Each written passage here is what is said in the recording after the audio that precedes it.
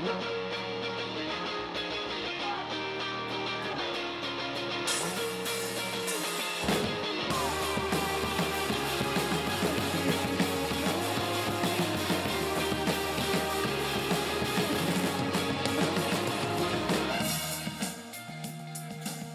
and welcome to the Pastor Mike Drop Podcast. I'm your host, Pastor Mike, and this is my grandson, Miles, who's on day 3 of his life right now. So I'm here, and everybody else is there. And I'm so glad that you've all joined us for this episode. We've got some good ground to cover, and Miles is tuning in, so he wants to learn all about the Bible and God's Word. Nice. I just wanted to say hi and share the joy. There's a lot of joy here. So with that, Emily, why don't you introduce our guests? Hello, guests. Yes, hello. With us today in our studio here, Pastors John Annenson and Brian Brown from our Hope Elam campus. Hi, guys. Hello. Thanks for being here. They're older than 3 days old, like Mike's little friend. On the second day of Miles' life, yesterday, we said, what, were you born yesterday? And he was. So, can't tell that joke anymore. That's great. Very sweet moments you're having. John and Brian are pastors out at Hope Elam, and that is one of Hope's many campuses around the Des Moines area. And we are just so excited about what God's doing out there, and so excited to have you two with us here today. If you live in the area or you're interested in being involved in just a really unique and wonderful and blessed ministry, wherever you live, you need to check out Hope Elam. God is on the move at Hope Elam, and that's in large part to the faithfulness of these two following the will of God's Spirit. So thanks, guys. Thanks for being here with us today. Yeah, pleasure to be here, and absolutely agree. God is definitely on the move. Yeah, thanks for having us. All right, so we've got some ground to cover. We're reading through the whole Holy Bible in a year. And if you're new to the podcast, you can jump right in. Our church is doing that together. We've got an Old Testament reading track, a New Testament track. You can do the whole Bible. You can just do the New Testament. You can just do the Old Testament if you want to. On this weekly podcast, what we're doing is we're trying to help you. We're trying to, we have the subtitle for this theme, the whole Holy Bible in a year, which is read it, learn it, live it. We want to help you learn it so you can live it out, not just read it. So a lot of people are reading the Bible. Maybe more people are reading the same parts of the Bible together in Central Iowa than at any point in Central Iowa's history. So that's kind of cool. But we don't want you just to read it. We want you to learn it, and we're here to help you with that today. So we're going to zoom in on the 7 chapters that stand at the end of the Gospel of Matthew. That's what we've been reading this week and are reading this week, and we want to help you so that you can live it out. So let's just dive into some questions. We got some questions. Got some questions. Why don't we just jump right in? Anybody got any questions? Oh, yeah. No, should have saw that coming. Okay, the first question. Who's in and who's out with Jesus according to his parable of the wedding banquet in Matthew 22? John, start us out. Yeah, there's a lot to unpack here. This is actually one of my favorite parables that Jesus tells. It's very radical. A lot of parables that Jesus tells don't seem radical. They are. This one just right off the cuff. So I think it's important to understand there's sort of a now and not yet aspect to the kingdom of God. This parable speaks to right now and the future, because a lot of times we think of heaven as just the future. So there's definitely a end times aspect to this parable of who's in and who's out when Jesus comes back. But there's also a now. When Jesus speaks of the kingdom, it is a very present reality.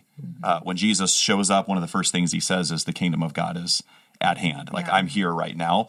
So there's a now and a not yet aspect to it. So I think that's important to remember as we're reading it. To answer the question, Emily, who's in? The people you don't think should be in. And who's out are the people that you think should be in. It reverses. Jesus sort of flips the cultural understanding of who would be in and out on its head. And I think the other thing that stuck out to me about this story just initially is right away we read that it's a wedding banquet. So it's maybe not a real story, parable, a story, but if you get invited to a royal wedding, that's a big deal. So weddings were a big deal in Jesus's day. They weren't like an hour and then you go to the reception Yeah. and eat cake. They were a week long at times, if not longer. And so if you get invited to a royal wedding, that is a big deal. And so Jesus is using this as an illustration to say, hey, not everybody that gets invited to gets this incredible invitation is going to receive that invitation as a way of understanding. Not everybody receives that free gift of entering into the kingdom. But then it was go find anyone you can. Right. They are. There's so much more. The story goes on from Yeah. there. Yeah. Yeah. I'm intrigued by the seemingly indifference that people showed when they received the invitation. I think it was just a kind of a snapshot of the times that you could have a king who made so much preparation, that there was so much readiness, there was so much of a reaching to the people, and yet there was so much indifference about coming to the feast. And so to me, it suggests that even now, when we have so much that we could have access to understand and to know the truth, and yet there's still an indifference about receiving that truth. And I think to me that stood out quite a bit. Yeah.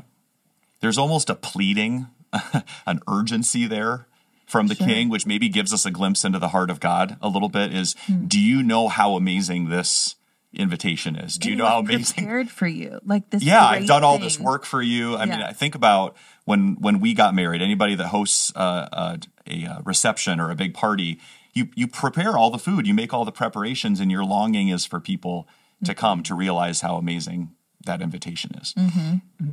One of the things That's that you said, John, at the start was that this was so backwards to people, which a lot of like what Jesus was teaching people was that it was different.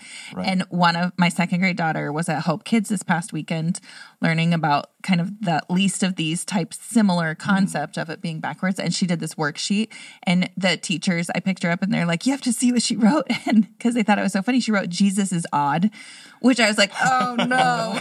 And then I realized like, that's biblical. Like, That's deep. Yeah, like that's deep. good. Yeah. We're on track here. Absolutely. Absolutely. Your daughter is right, Emily. Yeah, Jesus is odd and intentionally so. Like John and Brian, like both of you were pointing to, Jesus is doing some big things here. And for people to have an indifference in a response, it reminds me of that old Sunday school song, I cannot come to the banquet. Don't bother me now. Maybe nobody knows it. If you know it, comment somewhere on social media. I know that song. I have fields and commitments that cost a pretty sum. I cannot. Anyway. You're doing a good job. Yeah. Yeah, I probably shouldn't sing, but it's especially from so far away. But there's this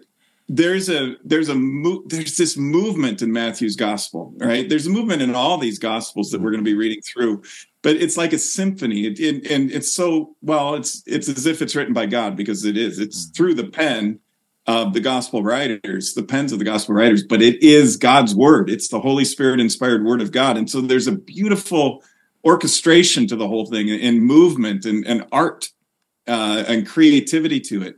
Jesus is leading a revolution. So you start with that kind of thundering sound coming out of the brass section, maybe. It's significant. It's eternal. He's like you said, Emily, and like your daughter nailed, he's odd because he's going backwards while other people want to go forwards. But actually, he's going forwards, and everyone else is going backwards. I've heard other Bible teachers, and I get what they're saying. They're saying Jesus is turning the world upside down, and I feel like that's close, but he's really turning it right side up.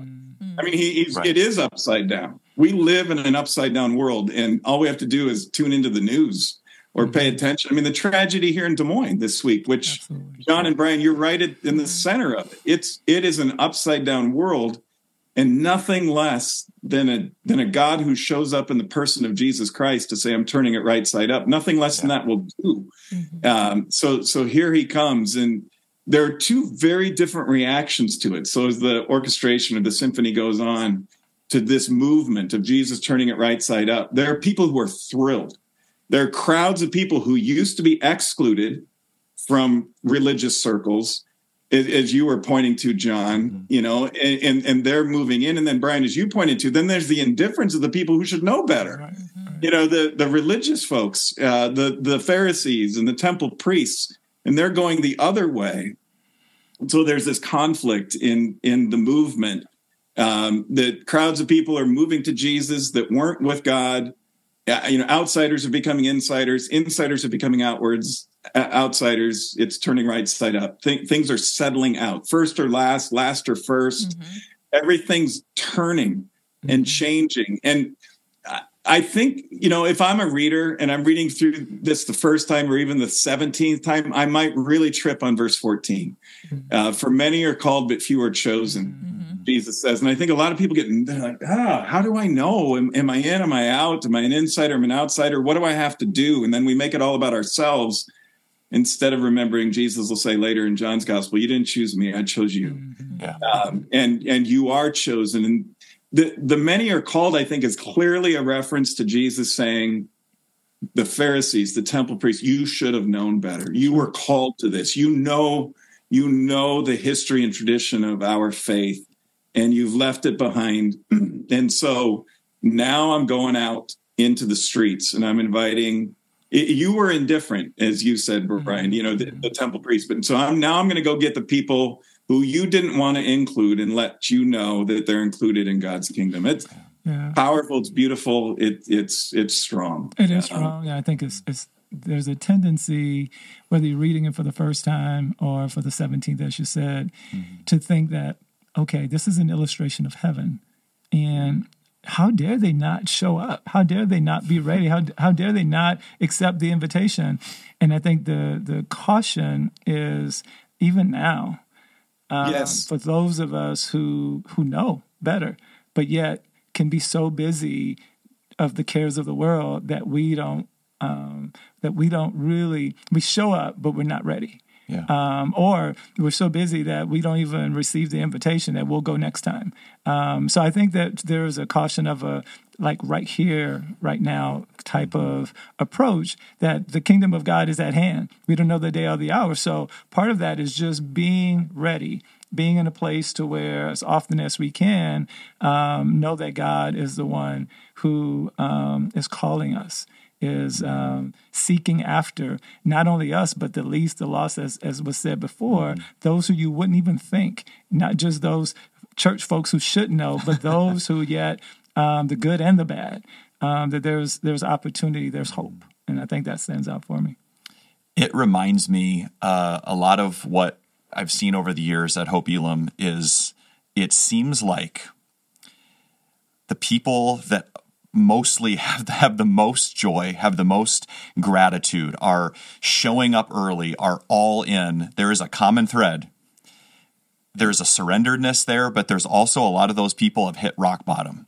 They're the people that Jesus came for. Jesus said, I didn't come for the healthy, I came for the sick. And it seems like the people that have the most joy, the most gratitude, receive the invitation, are the people that have hit rock bottom and realize their need for the invitation, which is in direct opposition to what you were saying, Brian, about those that I'm fine, I'm busy, I've got my work, I've got all these other things. That always sticks out to me. The people that receive it are the ones that know they don't deserve it. Versus the one that thought they were in. Yeah. Amen. And, I alluded to it earlier, and I'm sure we'll be covering this in our sermons this weekend. And Brian and John, I know you guys have already been meeting. Even though I'm out of town, I know that you've been there. For somebody to come in and start firing shots in a place that's doing outreach and is trying to bring healing to this community, it just shows how upside down our world is, and our own city is, our own community is, and how desperately we need this good news of a Jesus who shows up and says the kingdom of God is at hand, and everybody's invited. Right. Everybody's invited in. It doesn't mean everybody's going to come, but everybody's invited. Come on, church. Rise up wherever you are, wherever you listen to this podcast. It's not just Des Moines, Iowa. Yep. It's everywhere. We've got work to do. We've got invitations to send out. We're the ones who are telling. Did you know you're invited to the wedding? And we're not just talking about any wedding that you might want to pass on. We're like you said, right? It's the kingdom of heaven. It's a wedding banquet that's eternal. But as John, you said, it's also right now. It breaks through now for those people who come and show up earlier and fully surrendered. We're going to take a little longer in this question, but a couple of weeks ago, one of my mentors, one of the greatest, most influential professors in my life at seminary, James Nestigan, died. And he was a church history professor at Luther Seminary in St. Paul. Brilliant, funny, just down to earth, but so super smart. He was fond of saying, doing ministry to people who are affluent is very, very difficult. And so we see that in all sorts of places. And I think we see that in this story. If you're getting too comfortable, be careful. Watch out. If you're resting on, well, I need to be rich, I need to be famous, I need to be popular, I need to be successful, I need to have a lot of stuff. And if I have that stuff, man, I got it made. I think Jesus is also taking a shot at that here too, to say, don't, and he's in the chapters that follow that we'll get into, man, it's dangerous. As Dr. Nestigan taught us in seminary, the hardest ministry sometimes is bringing the gospel to people who don't see their need for it because life is going relatively well. Man, we've been humbled a lot, I think, over the last few years with the pandemic and the news and the violence and wars and rumors of war and all these kinds of things popping up. We better get our spiritual houses in order. And I don't say that as like a threat. I don't think Jesus said it as a threat. He says it as a promise. You can do this. Remember, you're invited. Right. Yeah. You have a seat at the table. But man, don't get so distracted by the cares of this world that you miss it. Let that word produce fruit for you. Amen. Yeah. Okay, next question, also going to be good. What's so important about love, and why does Jesus highlight love as the great commandment in Matthew 22:37 through 40? Yeah, so I'll jump in and just say that it's a good segue to where we've just been discussing. I think there's a numbness that comes with indifference, and the ability to take another life is because you don't value your own. And so that's why you can actually pull the trigger. And I think that when you have love, love overcomes hate. And love, it transcends those evil thoughts. And I think more than anything, it's not duty oriented. It's a love is more of a realization of a need to be in relationship. And so interesting when he highlights, love God, it's how we learn about what a relationship should be, how we should interact with each other, how we can love someone who, who is different than we are, who's odd. We can love an odd God because he's loved us so much. He's shown us what love is. And I think, when we do that, and so we look within ourselves at who we are and whose we are, it allows us to be open in relationship to each other. And so, if we had more love, obviously, in this world, we could heal a lot of the pain. I think as we look at the text, it was moving beyond the law and the rules and the principles, and it was highlighting really what was necessary to live in community. And for me, it takes a person who's been numb, a person who's been hurt, and it actually, it's like salve. It's like a healing power that gives a person an ability to be transformed. And so it's hard to completely understand what it means to love if you've not first been loved. Because sometimes we love the way we've been loved and we call it that. But when we can have agape and it's unconditional, we understand that. We move beyond philosophy. We move beyond just an association. It is an overwhelming, unconditional love that only God can give. And once we have that, then we can give it. Yeah. That was crazy. One thing you just said, that love gives somebody who's hurt the ability to have healing and be transformed. That's what Jesus did for all of us. Yeah. But it's just this great example. Perfect example. Really well put. Yeah. I've heard it said, healed people heal people. Yeah. Hurt people hurt people. Yeah. And so we can't give away what we don't have. And, you imagine all these Old Testament laws boil down to this one. People think it's two, but it's really one because you can't have one without the other. You're going to love God. You're going to love your neighbor. And it's impossible to love your neighbor with that kind of love unless you've received that first. But Brian mentioned this in a sermon a few weeks ago. When God gets your heart, why is Jesus so concerned about the heart? Like, love God with all your heart, all your soul, all your mind, all your strength. When Jesus gets your heart, he gets your time, He gets your priorities. He gets your relationships. He gets your money. He gets your marriage. He gets your parenting. That's why he's going after the heart here, because when he's got you, then it overflows into all those other areas of your life. You have this healthy longing and desire to be obedient to somebody that you deeply love and respect. I think contextually, I think they were trying to trap him, right? Into like, which one is the greatest commandment? And he knew many of them can keep some of the duty commandments. You know, maybe they're not stealing. Maybe they're being honoring their mother. Maybe they're doing those things. Sure. But it was their heart. It was how they really treated other people. Right. Was highlighting that was the most important.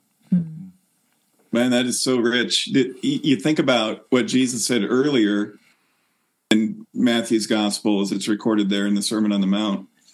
Anybody can love their friends, but do you love your enemies? Is what Jesus is getting at.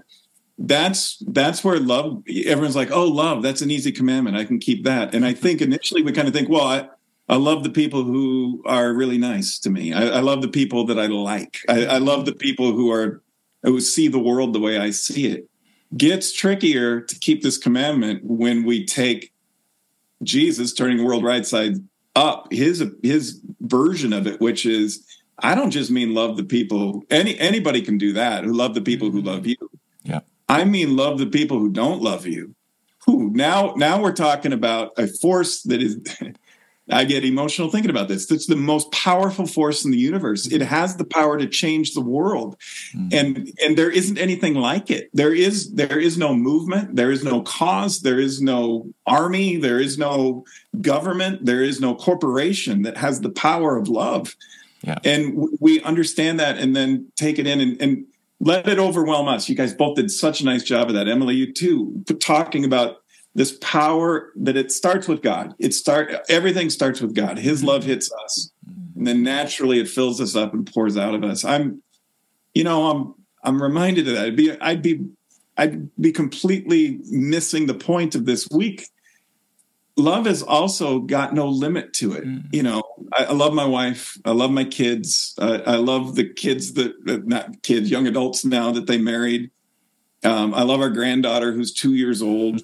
Watching her, and you think, well, okay, that's it. I'm full of love. That's as far as it can go. But God always gives you more. So now this new grandson comes into our lives. It's like, holy smokes. And you should see our 2-year-old with him. She doesn't quite get it, what's going on, but she kind of does and she kind of doesn't. But, I'm a grandpa, so I'm going to show a picture. I'm going to try to put this. Oh, that probably won't come through. I'll describe it. It's our 2-year-old just getting down on her belly and moving over to where her little baby brother, 3 days old, is, and sharing her toys with him. Aww. I mean, that's love. She wants him to be happy. She wants him to have this full life. Man, that's powerful. That instead of being like, "Oh, you're a threat to me. You can't take my toys." I think we learn that. I think we learn the dark side of these things as we go. But loving our enemies, that's where the commandment gets pretty, no pun intended here, Brian, but the bar gets set pretty high. Yeah. It's a high bar for sure. Yeah.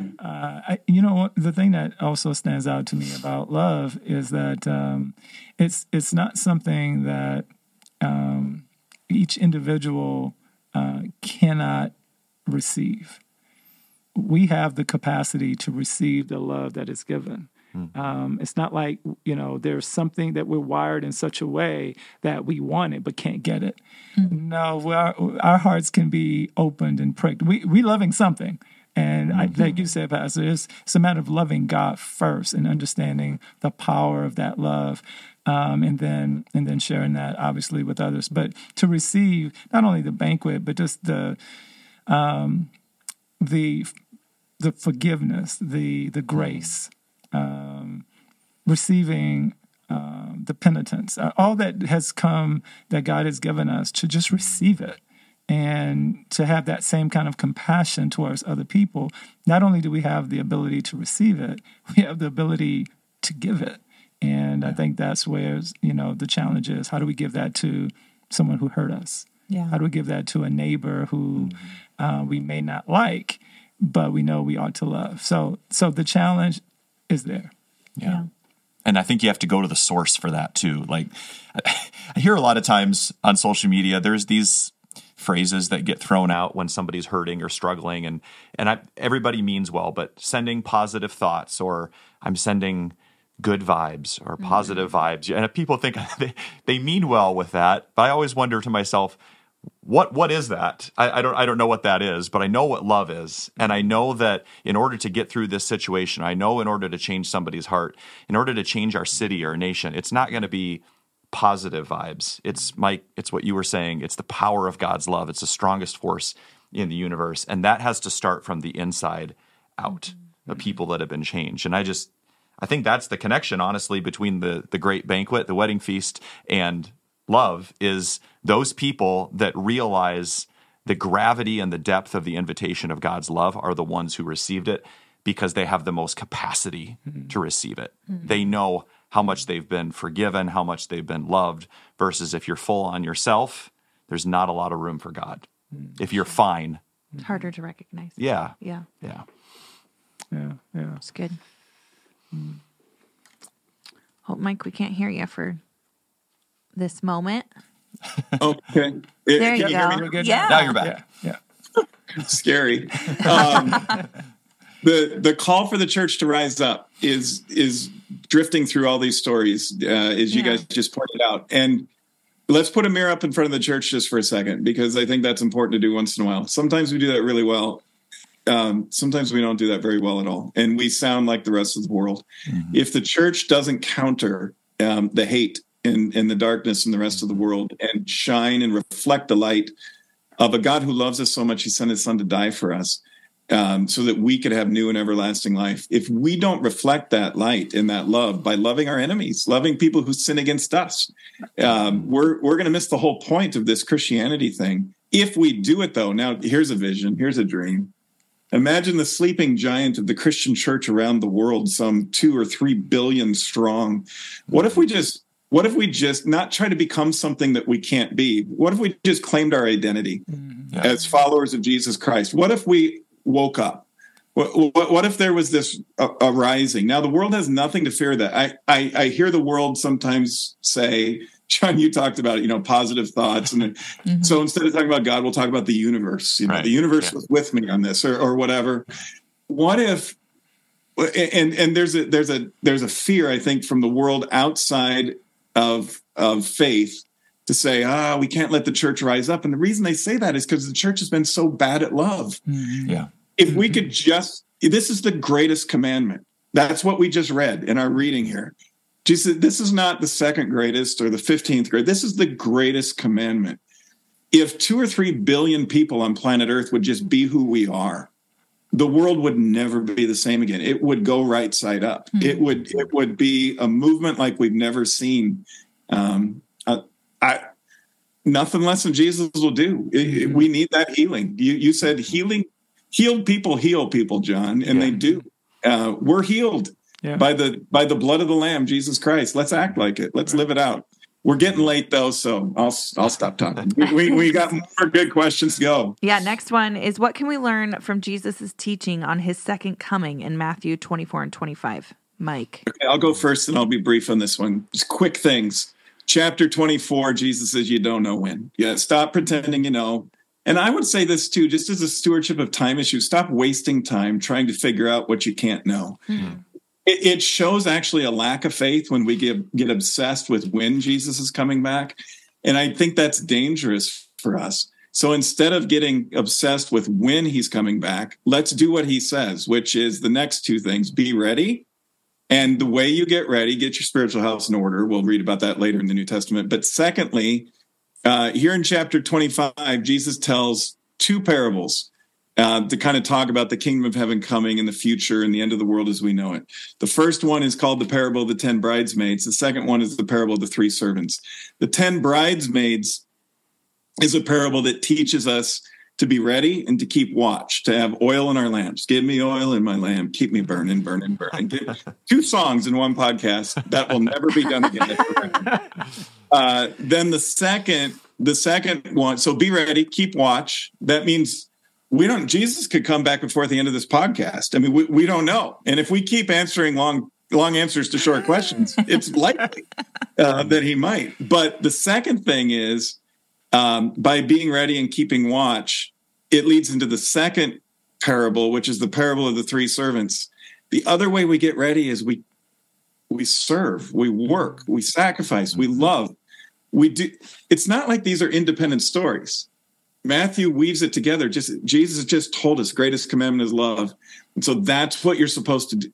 That instead of obsessing over a timeline that doesn't exist and you can't figure out anyway, love people, serve them, be the church, get your hands dirty, get your heart softer and your feet harder, so that you can get out and hit the streets and be a part of this movement the sleeping giant of the church. Man, needs to wake up, and when we do, and if we do, it's going to be a game changer. That's how we get ready for the kingdom to come finally and completely. It's good. With that, we're going to go into some deeper dive questions. The first of those is what stood out or surprised you as you read the familiar stories of the betrayal, trial, death, and resurrection of Jesus in Matthew 26 through 28. John. Yeah, there's so much here. This is normally where we hang out during Lent, which is coming. Yeah. So it's like a little a trailer, a teaser for what's coming in Lent, and obviously with the Passion. The part that stuck out to me this time, obviously we tend to focus on the death and resurrection, and rightly so. That is the entire crux of the Christian faith. If we don't have the death and resurrection of Jesus, we got nothing. But for some reason, this one stuck out to me is Jesus' incredible patience and grace with his disciples through this whole thing. Yeah. You mentioned before we went on the Garden of Gethsemane and how it shows Jesus's humanness, and that in that humanness, Jesus also gives us an example of how to love those, be patient with those, give grace to those that he knew Judas was going to betray him. In his divinity, right? In his humanness, it still hurts to be stabbed in the back, to be betrayed. Right. He knew Peter would deny him. He knew these guys would fall asleep when they were supposed to be praying. He knew they wouldn't get it. And not just in the Passion scenes, but his entire ministry. And so what stuck out to me was Jesus's incredible capacity to love people that would hurt him, let him down, and betray him. And then the question that popped into my head is, do I have anywhere close to that same capacity? Going back to what we were talking about before, loving your enemies. Jesus demonstrated how to love those who hurt you, persecute you, let you down in the midst of some of the most challenging and stressful times of his life. Yeah. He demonstrates that. So that's a challenge for me. Right. We have to ask for help for that one. I think, like, God, you better I don't have the capacity to do that. Exactly. Not just during the Passion, but all those 3 years, Jesus' capacity for patience with these disciples. Yeah. Because the challenge is relatable in that, but it was his capacity is much greater than ours. Because my point in his humanness was, what stood out to me was right before all of these things happened. My title of it is Jesus agonizes in the garden. So he goes and he says, Lord, take this suffering away. Like, he knows what's coming. And he says, I don't want to have to go through that, but your will be done.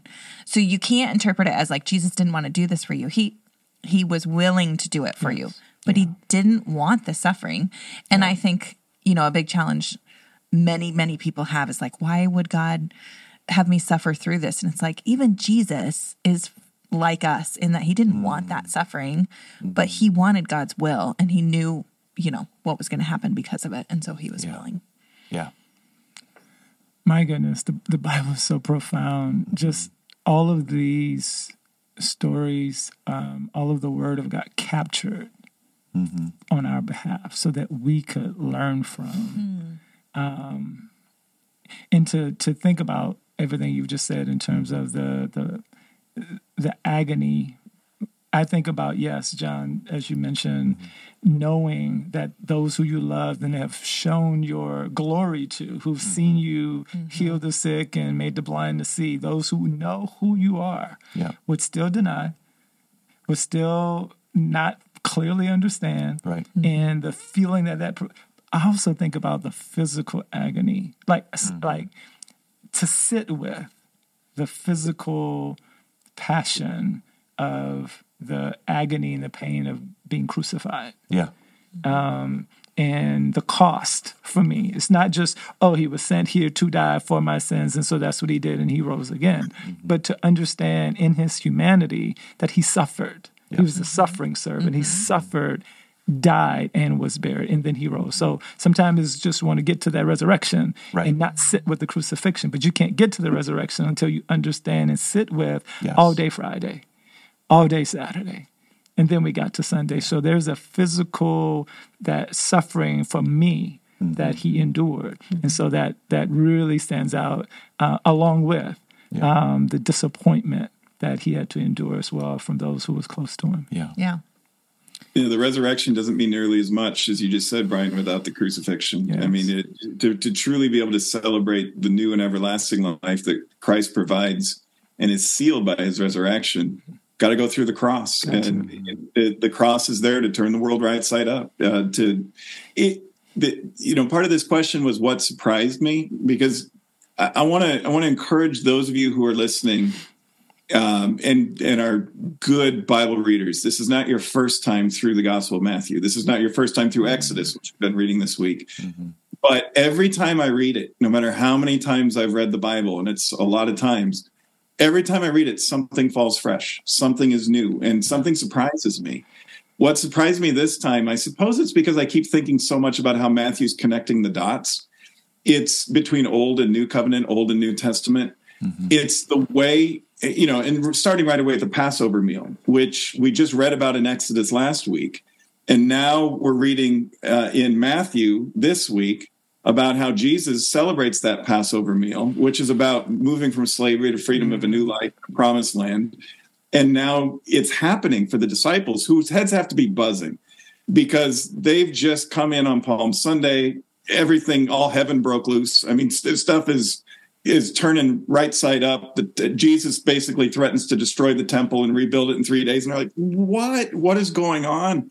This is just too much for them. And then Jesus goes, and we got 2 chapters in Matthew's gospel, just seeing it in the flow, where Jesus is saying, well, I'm coming back. I'm going to return. It's going to be the end of the world. You know it, basically. Don't be afraid. You don't know when, but be ready and get to work and start loving and serving and giving. And then we get into the actual passion story happening. You know, the Last Supper, the Passover meal, the betrayal, the denial of Peter, the movement of it all. Right.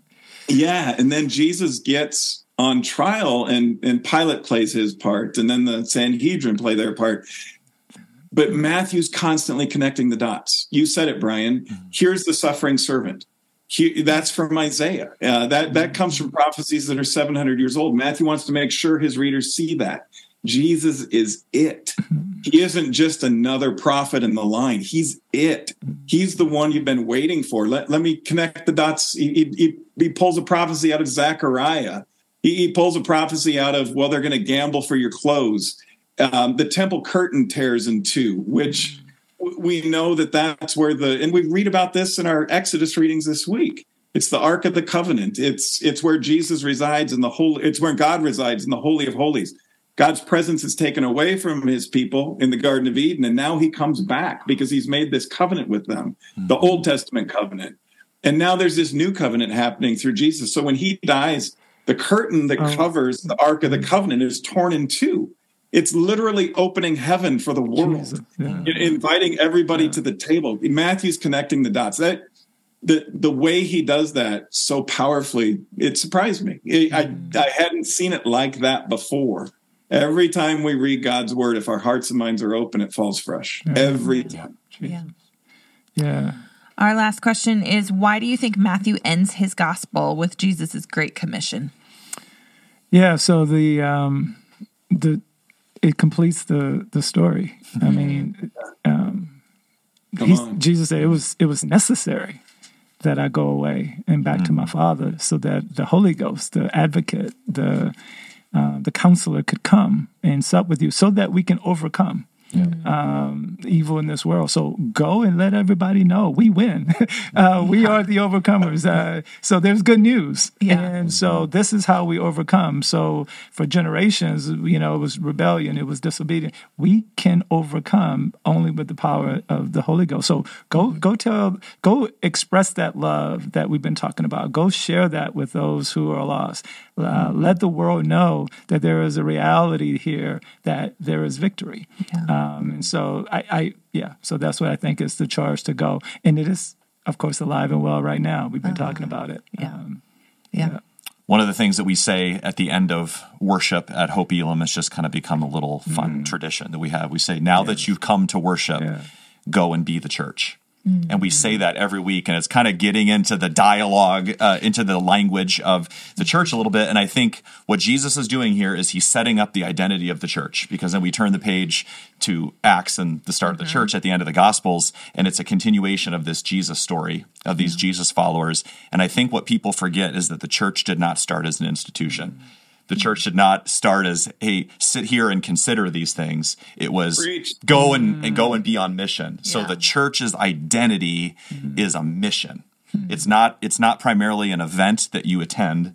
It's a family that's on mission that you join. And so we get that little tagline in people's heads, because we want people to realize the church is going to leave the building. And that's what Jesus is saying, is that if you're going to be a part of this Jesus movement, it is the train has left the station. Jump on board. Don't sit around and consider these things. Go and be a part of the church. There's a come and see. There's that. Come and see, but then there's a go. There's a go. And that's where we finish up. And so it's an important piece. Oh man, you're preaching to my heart. I mean, which is why we're probably all Hope pastors, because we have this passion that it isn't just a, hangout for saints. It's a hospital for sinners. We've got a message to share, not just one to take in. And so if you're picking that up as a theme, it's not because it's us, it's because it's Matthew's gospel. It's because it's Jesus. That's how the world gets turned right side up. We're the body of Christ now. We're the ones who are called to this mission. What strikes me in the Great Commission, Matthew 28:16-20, is that, like you said, John and Brian, both, it's the movement. Think of the words in it: go, make disciples, baptize, teach. That's not sit back and just, philosophically think about God, which is what Christianity is often kind of reduced to by a lot of folks. Let's just ponder God. It is that, of course, but it's so much more than that. It is a movement. John, you said it, it's an institution. There's a big study that came out, Ivy League study, half a generation ago. Long story short, the basics, the bottom line in the study was, as soon as a denomination or a congregation or a ministry becomes an institution, it loses its momentum. It loses its ability to produce fruit. It loses its growth. It loses its health. We have to keep that air going in and out. We have to keep moving. It isn't just about, let's try to make our church as comfortable as we possibly can and have holy huddles. Turn the huddle outward. Look out into the world. What does God want to do through us and through you, gentle listeners, as you're watching this? And then finally, one last connecting of the dots. The bottom line for Matthew's gospel, I'm getting goosebumps on this. He ends the way he starts. He quotes Jesus and saying, I am with you always, even to the end of the age. That's the last verse in Matthew's gospel. In the first chapter of Matthew's gospel, it's the birth of Jesus. And what does Matthew say? What does he pick up? Did he say the name of Jesus Emmanuel. His name is Emmanuel, which means God is with us. And so now here comes this God at the very end of connecting the dots in Matthew's gospel to say, I'm with you, because I'm God, Jesus is saying. I'm with you always. You don't have to search for me inside a holy of a holies in a sanctuary somewhere in a temple. I'm with you right now. I'm with you always. God is with you, listeners, wherever you are, wherever you're tuning in. God is with you. Man, what good news. Nothing less will do. So let God connect those dots for you and live that way. Amen. That's good. Amen. All right. That's all we have. Well, we actually landed the plane right on time. We did How about so that? well. Yeah. We shoot for about 45, and there we are. Thank you, Awesome. Dr. Brian Brown. Thank you, Pastor John Annenson. Thank you. We are so thrilled with what God's doing at Hope Elam Yeah. and excited for you. Who's preaching this Sunday? John. I am. Yeah. All right, Supposedly. John's up. There you go. Brian, thanks for preaching with me in yeah, West my Des pleasure. Moines, here recently on MLK weekend. And while I'm doing this podcast via video today, I will be live in West Des Moines, Lord willing, and if we can get a seat on a plane, I'll be live to preach. We got worship night in West Des Moines too.